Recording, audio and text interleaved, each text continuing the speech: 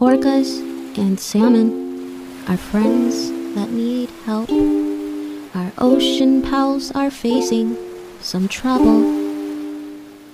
Less trouble, more bubbles. There's so much we can do. Do you know what I'm thinking? Let's start preaching extinction.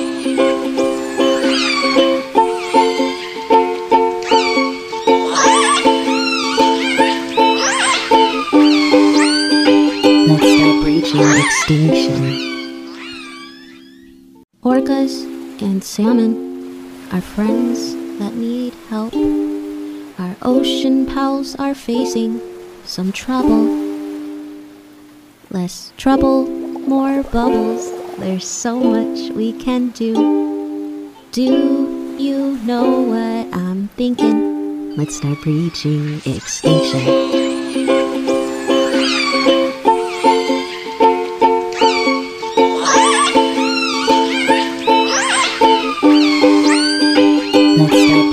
Extinction. Hello, and welcome back to the Breaching Extinction podcast. For those of you that are new here, the Breaching Extinction podcast explores the plight of the endangered southern resident killer whales through interviews with the people trying to save them. There are currently less than 80 southern resident killer whales left, and they are currently threatened by lack of prey, vessel noise, and water toxins. All of these factors impact one another and play a significant role in their population decline. They have historically spent much of their time in the Salish Sea, however they've been seen less and less, likely forced out of their home by lack of prey as well as busy and toxic waters. I'm your host, Erica Worth, and I decided to start this podcast in 2019 after spending a summer working in the Salish Sea and learning about these animals. Each week I dive into a new conversation with guests from varying perspectives. I approach these topics through an interdisciplinary lens in hopes of uncovering the intricacies of this complex issue. Through this, I hope to share insight as well as fit the puzzle pieces together needed to save this species. I hope you guys enjoy this podcast. If you have any questions or are interested in being featured on the podcast or sponsoring us, please reach out over Instagram at Breaching Extinction or send an email to info@breachingextinction.com. Thanks! Hello, everybody, and welcome back to the Breaching Extinction podcast. I hope you guys all had a wonderful week. This week, I'm here with Donna Sandstrom from the Whale Trail. How are you doing today, Donna? I'm great. Thanks, Erica. Awesome. So I'm super excited to have you here. You've been requested by a couple of our listeners, as well as Kendra, our social media manager. Can you tell us about yourself? How did you get into whales? Where are you from? We want to hear all about you. Sure. Oh, thank you. Thanks a lot for asking me to join this. I'm really impressed by what you have all gotten done. And of course, your passion for the southern resident orcas is the thing that's going to make the difference for them. So I'm really happy to be here and bring, what perspective and experience I can share. I'm really excited to talk to you, especially because you're in Monterey Bay. I went to school at UC Santa Cruz. I grew up in Southern California and I went to school at UC Santa Cruz. So that part of the world is near and dear to my heart, always will be. And I actually I was interested in whales and dolphins like everybody is growing up along the coast in California. But I didn't study them when I was at school, even though UC Santa Cruz is a huge center of marine mammal biology and even especially orcas even. But when I moved to Seattle back in the early 80s, and I started dreaming about orcas, and they caught my attention that way. And I basically just started learning about them. And the more I learned, the more interesting they became. And in hindsight, I think it was a process of falling in love. They just awoke in me a curiosity and a passion to know more about them. And so I started traveling up to Johnstone Strait to see the whales back in the mid 80s. And then, and of course, the San Juan Islands. And then my interest took a turn to, I want to say activism, but it was more like public involvement. My interest became public. In 1993, I'd gone to a whale and dolphin conference in Hawaii, and I got I knew Paul Spong, who is the director of Orca Lab, and he and Helena had proposed a project to return Corky, a northern resident orca who is at SeaWorld San Diego, to return her to her pod.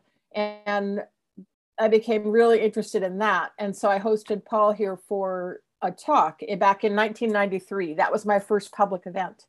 At the same time, my interest in orcas was developing. I found a new career in software at Adobe Systems. So through the 90s, I was doing public events about orcas, including a symposium to reunite Lolita, the southern resident orca, with her pod. And really everything came together back in 2002 when I was a citizen organizer on the effort to return an orphaned orca, Springer, to her pod, which was successful. And this year we're celebrating the 20th anniversary of her going home. I feel like I'm going on too long. No, not at all. We love all the details. That's amazing. Okay. So I had the happy and life-changing experience of being part of this project to reunite, to rescue and reunite a northern resident orca who'd been stranded here near Seattle, where I live. We persuaded NOAA Fisheries that she should have a chance to go home and rejoin her pod and not be sent to an aquarium. And they made this historical decision. NOAA Fisheries, the Department of Fisheries and Oceans, and Vancouver Aquarium decided to attempt the first ever in situ rehabilitation of an orca. And to make a wonderful story short, it worked. Springer turned out to be healthy. She was carried home on a catamaran almost 20 years ago, exactly from the date that we're recording this. And she was welcomed. Her mother, although her mother had died, her grandmother and aunts were still alive, and they came to get her the less than 24 hours after she was returned. Her pod came back into the area. Oh my gosh. Kind of picked her up. Yeah. And that was a moment that really was life-changing because, you know, 2 countries, hundreds of organizations and people had worked nonstop, put all our lives on hold for about 6 months to effect this rescue.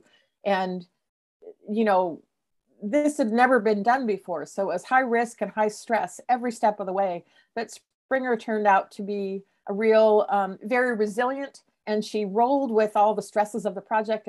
But none of us in our wildest dreams would have guessed her pod would have come back that quickly. So anyway, and I'm happy to tell you that it's an ongoing success. Over the years, she reunited, fully integrated with her pod and her great aunt's pod. Now she has 2 calves of her own. And oh my goodness. When she was last seen in October 2021, she was pregnant with a 3rd. So it's an unqualified conservation. So it's the only successful orca reunion in history. And it happened right here. And yeah, and it changed my life because it showed me what's possible when people work together for a whale, how nature responded, how Springer responded and how the whales responded was nothing we would have. It can only awe you. You know, we were all in awe at having played any part of it. So Springer went home in 2002, but it was an entirely different story for the southern residents. You know, they started dying younger and sooner than they should, beginning in the late 1990s. They had recovered. They had recovered from the captures, and then they started dying from threats that are all human caused. Mm-hmm. And so I decided that I wanted to do something for the southern resident orcas. I had a seat at this table now, and that's how I really focused on the whale trail. This is a crowded ecosystem of orca NGOs, but no one had done this yet. Mm-hmm. There was a gap. No one had done this, which was identify places you can watch orcas or other animals, other whales from shore. And really my core goal, and one of the reasons I'm so excited to talk to you today based on where you are, is that I wanted to build awareness of the southern resident orcas throughout their range. Mm-hmm. When people think of the southern resident orcas, they mostly think of them as living in the San Juan Islands, like they have a cabin there and no one really knows where they go the rest of the time. Mm-hmm. And of course, as you know, the southern residents go as far south as Monterey Bay. Yes. And as far north often as Ucluelet and Tofino, and sometimes all the way around Vancouver Island. So the Whale Trail began as a very simple idea to build awareness about the southern resident orcas throughout their range, let people know where they live, who they are, that they're endangered. And we didn't call it the Orca Trail, we called it the Whale Trail because of course we wanted to connect people not just to orcas, but to whatever and marine animals they might see, marine mammals. And so that was the founding. That's a long answer to your question, but I'm the founder and director of the Whale Trail. And I'm also the author of a new book about Springer, a middle grade nonfiction book that tells the story. Amazing. Good. I love a long answer.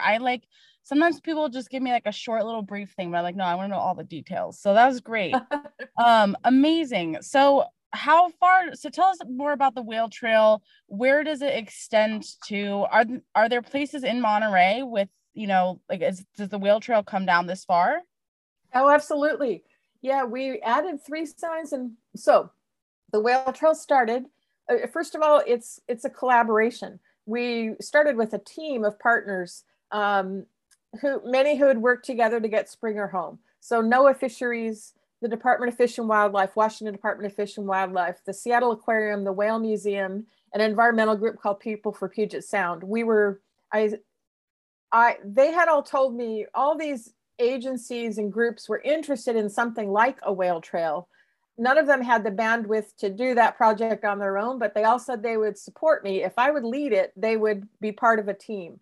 So we hit the ground running with a really wonderful team.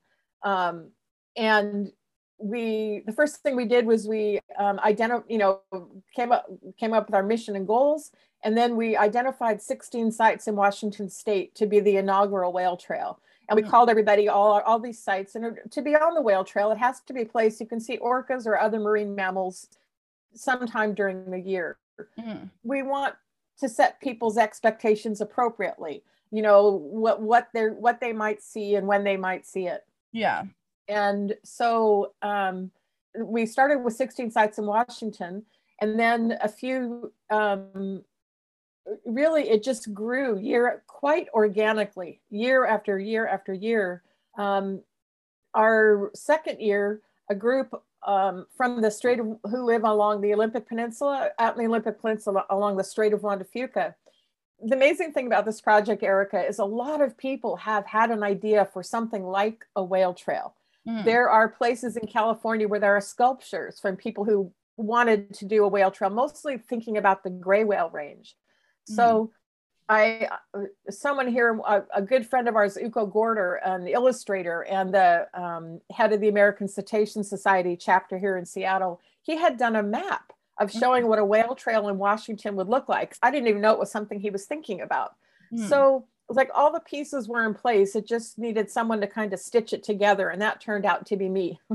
So we had 16 sites in Washington State. Then we added our first signs.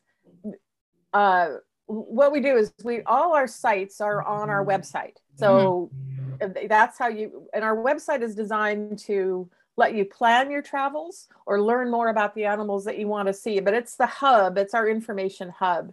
And then many of our sites have interpretive panels.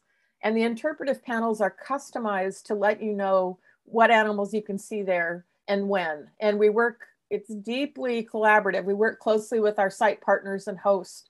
So we added our first signs in 2010. In 2013, we added our first sign on the Pacific Coast at Kalaloch Lodge in the Olympic Peninsula. And that led in 2014, we had a partnership with the National Marine Sanctuaries West Coast region, headquartered right where you are, to add our first signs in California. And it was part of something called the Orca Tour. We traveled with, we produced a lecture series with Eric Hoyt, who wrote the book Orca the Whale Called Killer. And we added our first signs in California were at Point Reyes, in Santa Cruz at the Lighthouse, and at Point Lobos. So right in your backyard were our first signs in California. And since then, we've added a few more in your direct area. There's a whale trail sign at Pacific Grove And there's another state park that we added one in 2018. We added a huge number of sites along the Northern California coast in 2018 with a grant from the National Marine Sanctuaries Foundation. So we are now throughout Southern Resident Range and beyond it. The other exciting thing was in 2015, we started a partnership with the BC Cetacean Sighting Network. When they were ready to promote shore-based whale watching, and they wanted to, everyone wants to know, where can I see the whales? So we had kind of created this solution. We had a model and a method that worked, and how to engage with local communities to identify and mark these sites.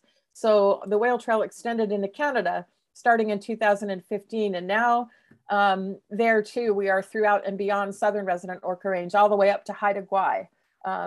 So it's a simple but powerful way to reach people. You know, I think one of the great things about the whale trail is it supports intentional travel. If you want to plan a trip to go see humpbacks, you can use our website to figure out where and when. You know, you're going to the central coast of California, say, where should you go watch whales?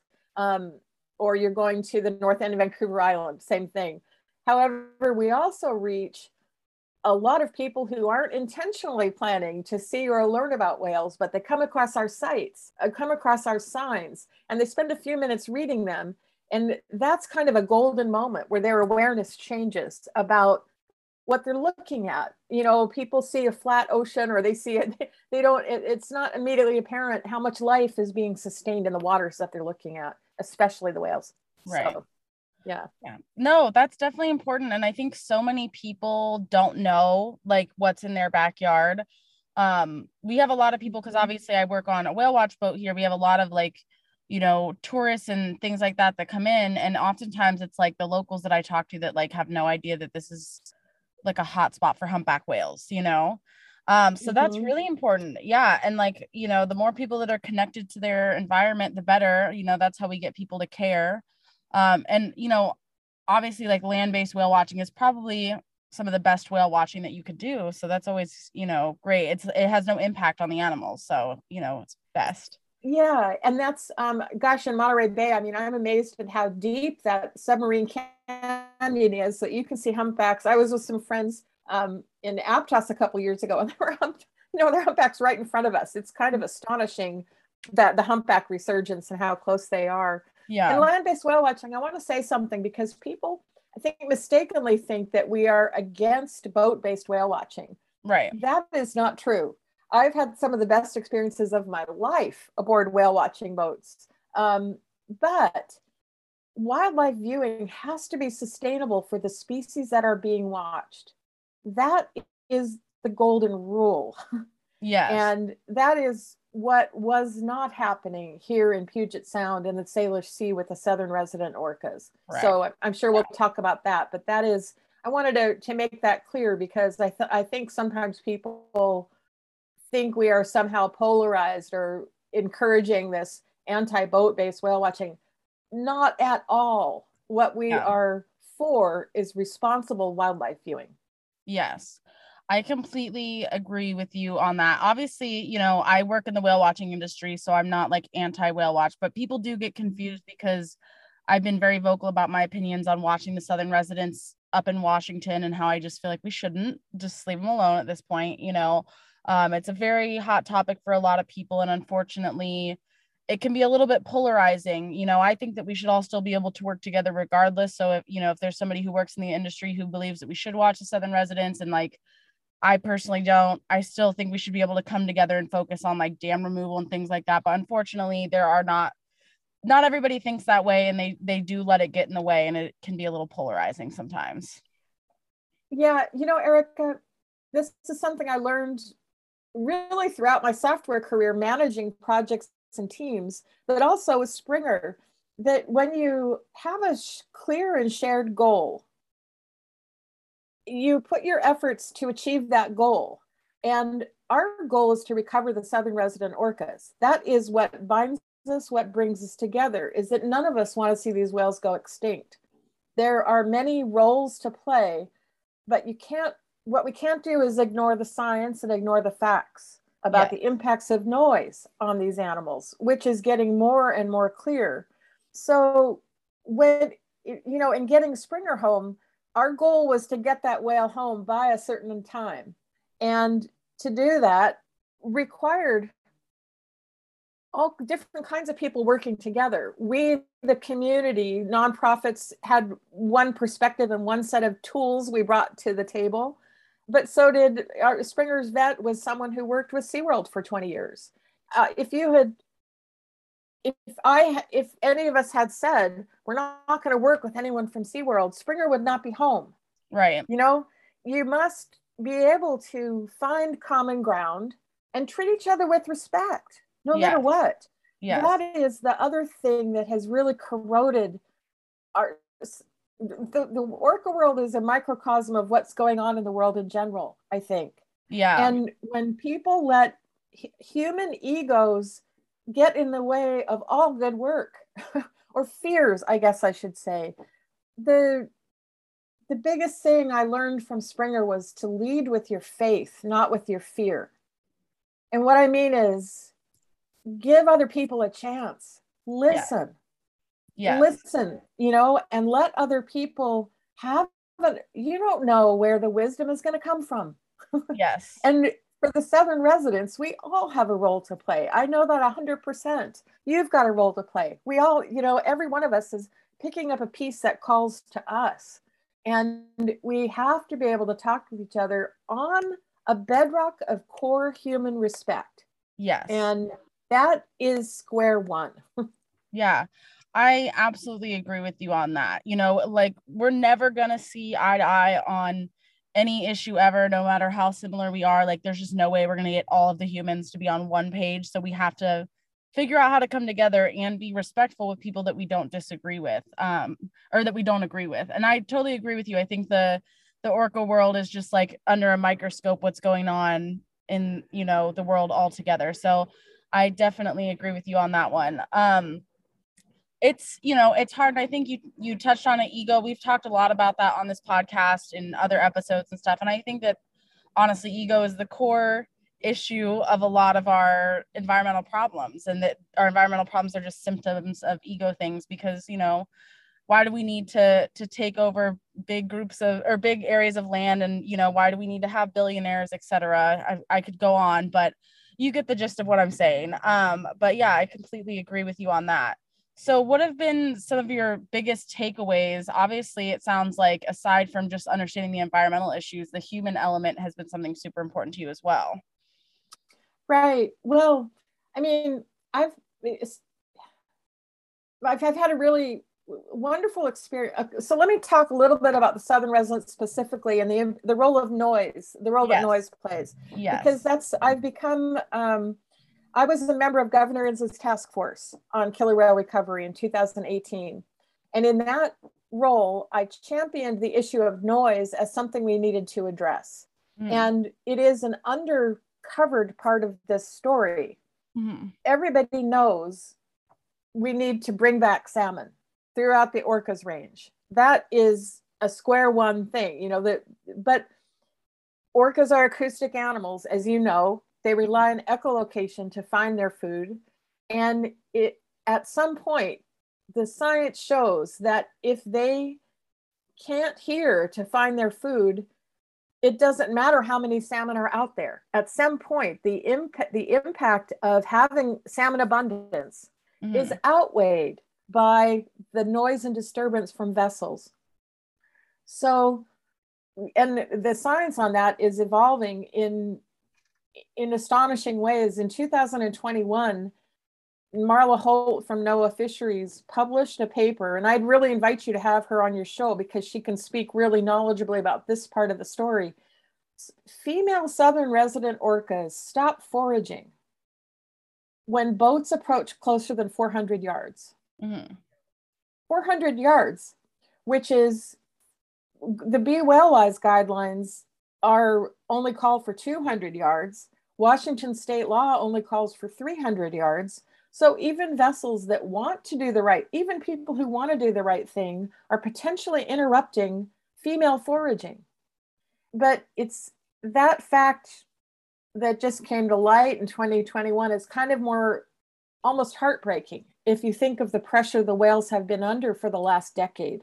Absolutely. From commercial and recreational whale watchers, you know? So the task force seriously looked at all three issues: noise, toxin accumulations, and salmon abundance, or increasing the salmon that is available to the whales. That is the goal. Not just increasing the number of salmon, but increasing the salmon that are available to them. I learned that in a quiet sea, it's estimated an orca can echolocate on a salmon 650 yards away. Wow. That's 6.5 football fields, a single salmon. And they know that it's a Chinook salmon. Yes. So any noise that we put in between that 650 yard range shrinks their acoustic world.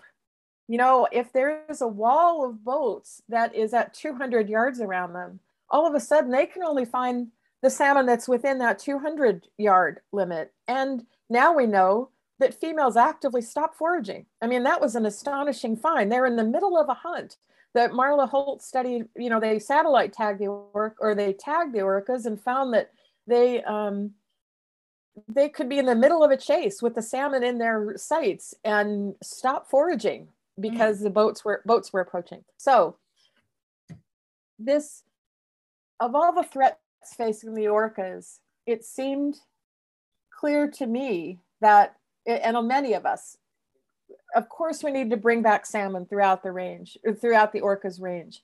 And we need to reduce toxins. We need to stop putting things into the water that are working their way through the food chain, bioaccumulating in the orcas. But the thing we can do, those are generational changes that are going to take a lot of time. Right. The thing we can do right now that's going to have an impact on whether these whales survive is give them the best chance to find the food that's out there. Right. And that's why reducing noise seemed like such a no-brainer. Just turn down the volume and let them have a chance to, as you know, to echolocate, to find their food, and also to hear each other. Their communication calls are masked. So we affect, you know, they're the target of our affections and our curiosity, and they have suffered for it. Because everybody wants their 5 minutes with an orca, not understanding what that's costing the orcas. Right. And anyway, that was the solution that I championed on the governor's task force, was to manage the impacts of commercial whale watching, because, you know, here in the Salish Sea, that industry exploded over the last decade. During the same time, the southern residents were declining. It's exploded. I mean, going from 10 boats, then 20 boats, then 30 boats to 54 companies in the Salish Sea operating 130 boats.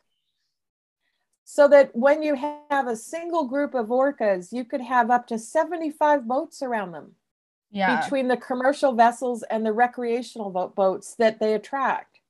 So, and they stayed with the whales all 12 hours a day, 9 in the morning till 10:30 at night.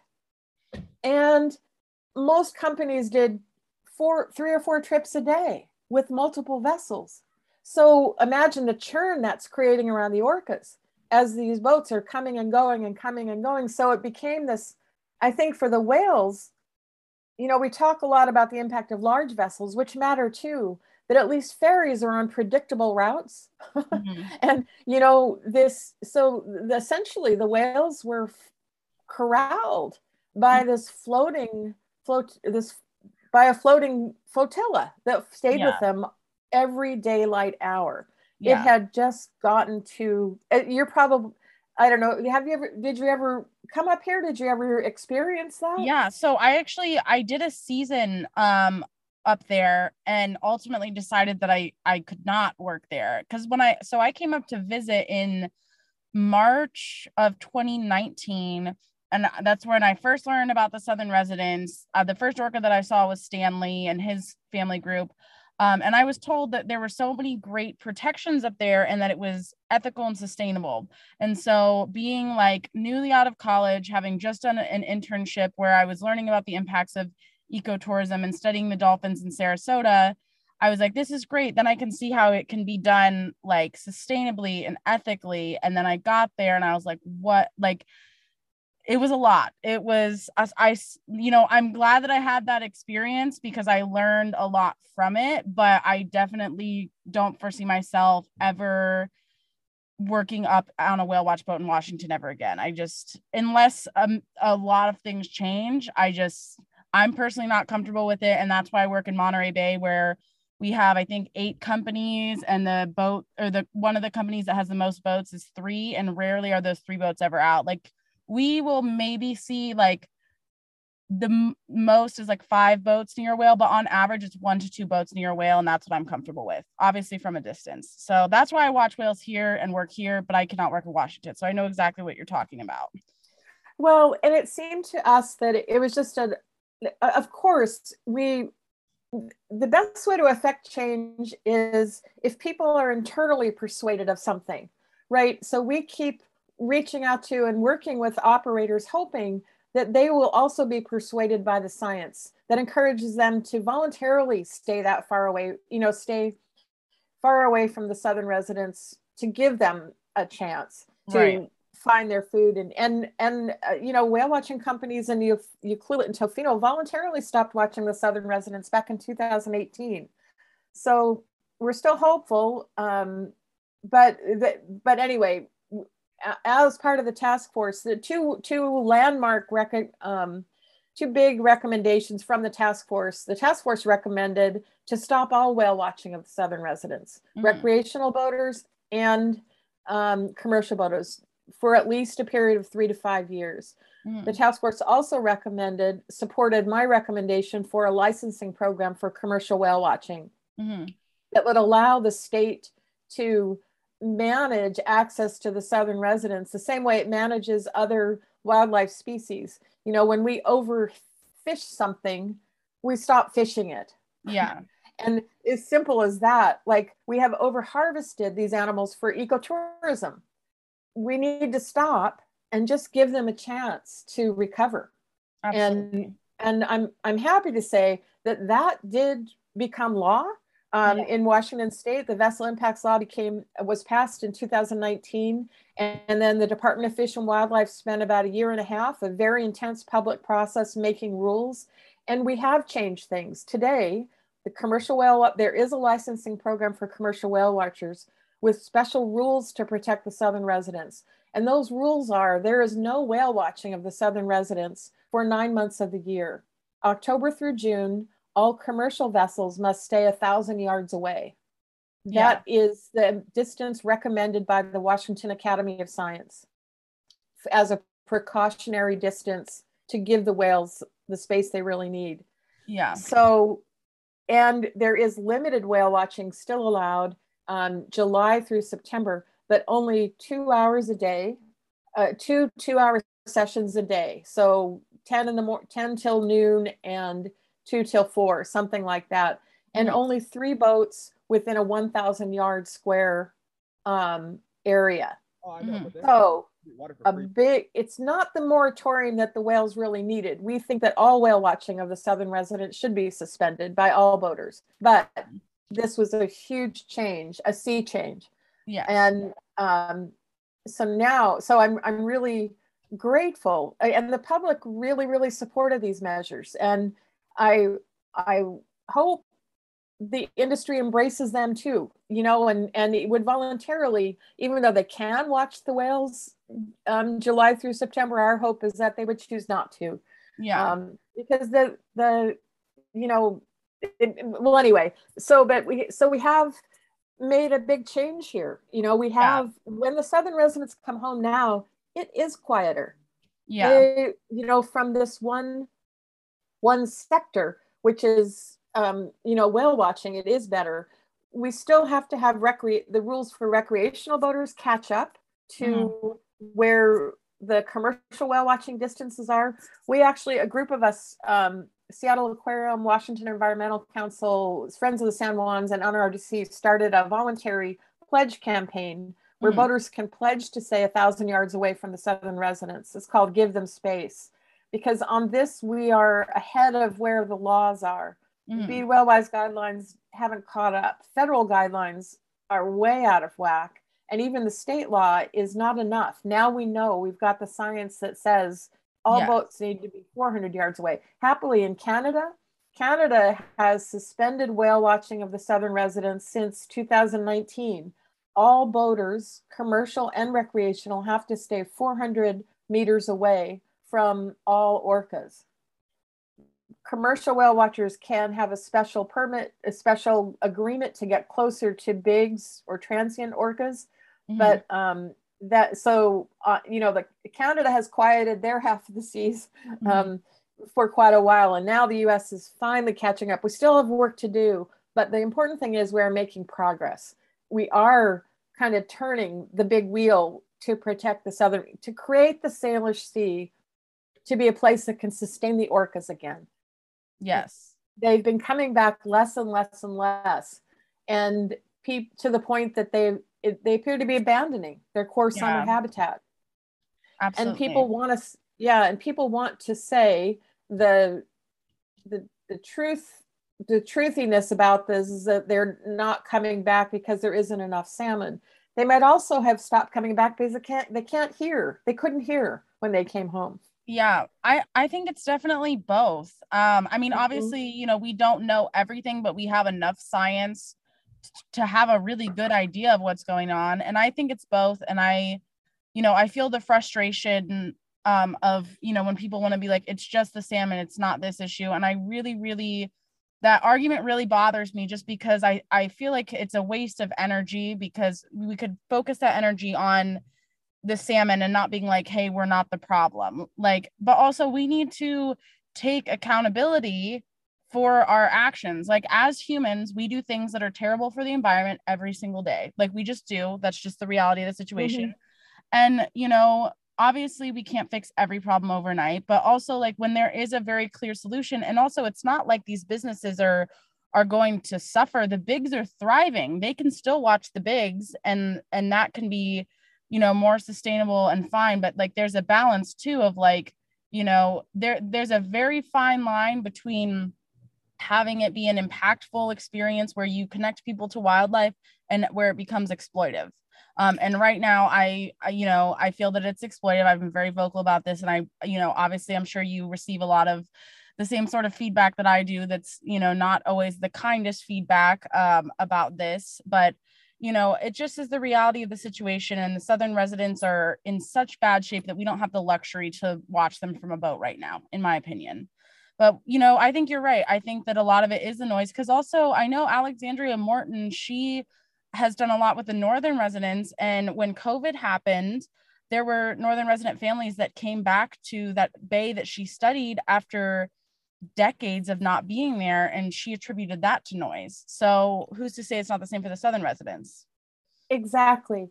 And that's, my vision, Erica, is that I think it's a shared vision. All of us are understanding the devastating impact of noise on all marine creatures, but especially the southern residents. And what I like to imagine is that when they come back into the Salish Sea, ideally there would be a 1,000-yard zone around them where there's no boats, no noise. We also, other sources of noise are from large vessels like tankers and containers and container ships and, ferries. And through the ECHO program in Canada and the Quiet Sound program here in Seattle, we are taking steps that those sectors are really invested in changing what they're doing to protect the orcas. So we're developing electric ferries here in Washington State. Amazing. We are, and the ECHO program has done really wonderful work bringing commercial shippers to be part of the solution. So they will voluntarily slow down when they know southern residents or whales are in the area, to avoid ship strikes and to avoid, and to reduce the levels of disturbance. So I am really hopeful that we are going to do this, and that we can imagine. I just imagine the big volume knobs for the Salish Sea, turning it down, and of course along the Olympic coast or along the whole West Coast, there are other noise is a factor out there too. It's just the Salish Sea is an amplifier. I think the construction of this closed water system exacerbates the impacts of noise and disturbance when they're here. So yeah, it's definitely tough. I think though that we can all come together and we can do things for the Southern residents. And two, also, while we're talking about the things that we can do, I also want to remind people that public comment period is open right now for removing the lower Snake River dams, which is another big thing that we can do. And I'll be sure to put the link in this episode description. But now I'm going to say something will be controversial. Okay. But I don't think taking down the Snake River dams is the be all end all for the Southern residents. I do agree with that. Yes. Yeah. It's not the end all be all, but it's something, Right. Well, here's what I learned on the task force. We had quite a few seminars. We had learning sessions about the Snake River dams. That system produces a certain number of salmon each year in the spring. I don't have the number at my fingertips, but it's, I don't know, like 100 million salmon or whatever it is that predictably comes out of that system. If those dams came down tomorrow, that number would drop because of the sedimentation that's built up behind the dams. The river will get scoured, and there would be a short-term loss in productivity. Short-term meaning 4 to 5 years. Mm-hmm. So the actual impact of taking down the dams would be, in the short term, there would be fewer salmon available to the Southern residents. Interesting. So think about that. These whales cannot afford any loss of salmon anywhere in their range. We can't make anything worse. So even if it's the right thing to do for the long term, I don't think it's the right time to do this for the Southern residents, because they cannot, the one thing we have to do is not introduce any new stressors to them, which would be the loss of salmon. That was one of the things that persuaded me. This is not the right, this is the other important thing that often gets lost in the discussion about the dams is Southern residents rely on salmon that comes from 5 key river systems: the Klamath River, the Sacramento River. These are hugely important to them. And the Snake Columbia River system, the Fraser River system, and the whole of Puget Sound. So it's not just one, it's all of these that we need to repair and bring back. And I would love to see the same focus and energy that's been brought to this dam system brought to the other rivers that provide food that's just as important to the Southern residents. So not taking anything away from it, but it has been shocking to see how that issue has totally, most people believe that to save the Southern residents, we need to take down the Snake River dams. That is simply not true. It is one piece of a big puzzle. Yeah, it is definitely, I do think a lot of people think it is like the silver bullet, and there's no silver bullet with the Southern resident issue. It's a combination of a lot of things. I completely agree with you on that. Definitely need to go in and, that's kind of the thing is like, we learn new things all the time, and you're, presenting me with new information that I had yet to be aware of. And I've definitely, been of the belief that the lower Snake River dams it was like all positive. And now I'm seeing that there, is a potentially negative side to it too, which I wasn't aware of. But that's the thing, is we learn new stuff all the time. That's it. Keep your, that's how we humans, that's what's best about us, is keeping an open mind. We can learn. So we can learn, we can absorb information, and we can change what we do based on what we learn. And that gives me hope for us and for the orcas. So I think that's an important trait. The other thing that's really interesting is I have witnessed that everybody wants to save the Southern residents, but there's a tremendous social pressure to tell their story in a certain way. And if you bringing the facts to the table sometimes means challenging that whole social ecosystem of nonprofit groups and researchers and media who have created a truthiness about this Southern resident story. And that has I think been part of my role, is kind of bringing the facts about noise to the table. I'm not alone in this. Right. In the beginning, I kind of was, but there are a lot more people who, and the science keeps backing it up. So I think I do have ultimate confidence, no matter what we do, when we keep bringing the truth to the table, the truth will out, and people who are listening will hear it.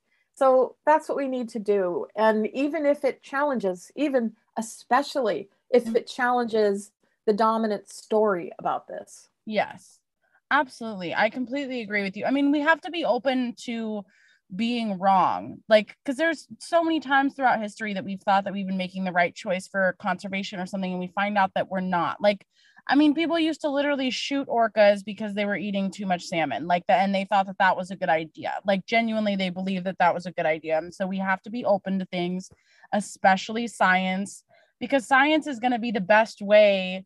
Like, obviously nothing's perfect, but that is the most sound way to find out the real truth of something. And I really do admire that you were one of the people to, kind of forge the path of that. And I completely understand your feeling of feeling alone in trying to bring up the issues of noise, because people don't want to hear it, and they don't want to be challenged, and they want to feel like what they're doing is right. And ultimately we have to be able to really figure out what is truly going to impact them, and not just what's going to make us feel good, so right. Or that to save the Southern residents sometimes means changing what we do. Yeah. And absolutely. people, that photo op that people want with the wanting their 5 minutes with the whales, people will bend in pretzels trying to make that okay. Yeah. And they'll say things like, well, the whales come over to us. Well, the whales are curious and engaging and will come over to us. But this is the thing where we can manage what we do. And what is here is my North Star. This was the North Star for Springer, and is the North Star for all my work with the whales, is what's in the whales' best interest. Right. Always put that first. Yes. Yeah. I think that is, I mean, my friend Gloria, who's been on this podcast many times, she said something to me once, because I was having a tough time posting an episode about whale watching regulations because I received so much pushback, and she's like, use the whales as your compass. And I've always held that phrase kind of near and dear to my heart, because she's right. Like, at the end of the day, we have to use Springer and these other whales as our kind of guiding light, because it's about them at the end of the day. We do have to wrap up here. Do you have any final thoughts? You've definitely offered us a lot of insight, and I know I've learned some things, and now I need to go look into more things about the dams, but is there anything else you care to share with our listeners here? I just want to say, my friend Tim Reagan is the former executive director of the Marine Mammal Commission, and he became a touchstone for me. Do your homework, find out, follow the facts, do the research, find out, especially if it's not, do that. And Tim has a quote that I just love with regard to the Southern residents. He said that we have reason to be optimistic, but we have no reason to be complacent. Yes, that. And I think that is exactly where I feel like I do. I think one thing that many of us, I feel this urgency with Springer. We knew we had to get her up to Johnstone Strait by July, by a certain time, and that having a deadline made things happen. And that is my fear with the Southern residents, is that we get used to things the way they are, and we can't do that. They need big help now. So I would encourage everybody listening, if you're a boater in or around the Salish Sea, commit to staying 1,000 yards away from them if you're a boater, and commit to watching them from shore. and join with us in the Whale Trail in helping build that connection to and appreciation for marine mammals along this coast. How lucky are we? So we would love, you know, we've still got big gaps along the Whale Trail. We need to add more sites. So we're always looking for volunteers. Of course, support the we're a very grassroots organization, so we'd love any support. This is a little idea that took off and now is stretching this whole coast, and I welcome any help, and especially from I'm looking to the next generation for leadership and to keep this going long beyond me. So I welcome that. Awesome. Well, I will be sure to link your organization and all of your resources below for people to go check it out and support in any way that they can. And thank you so much for being here. It was a pleasure having you on. Thank you, Erica. Stay in touch. Yes, will do.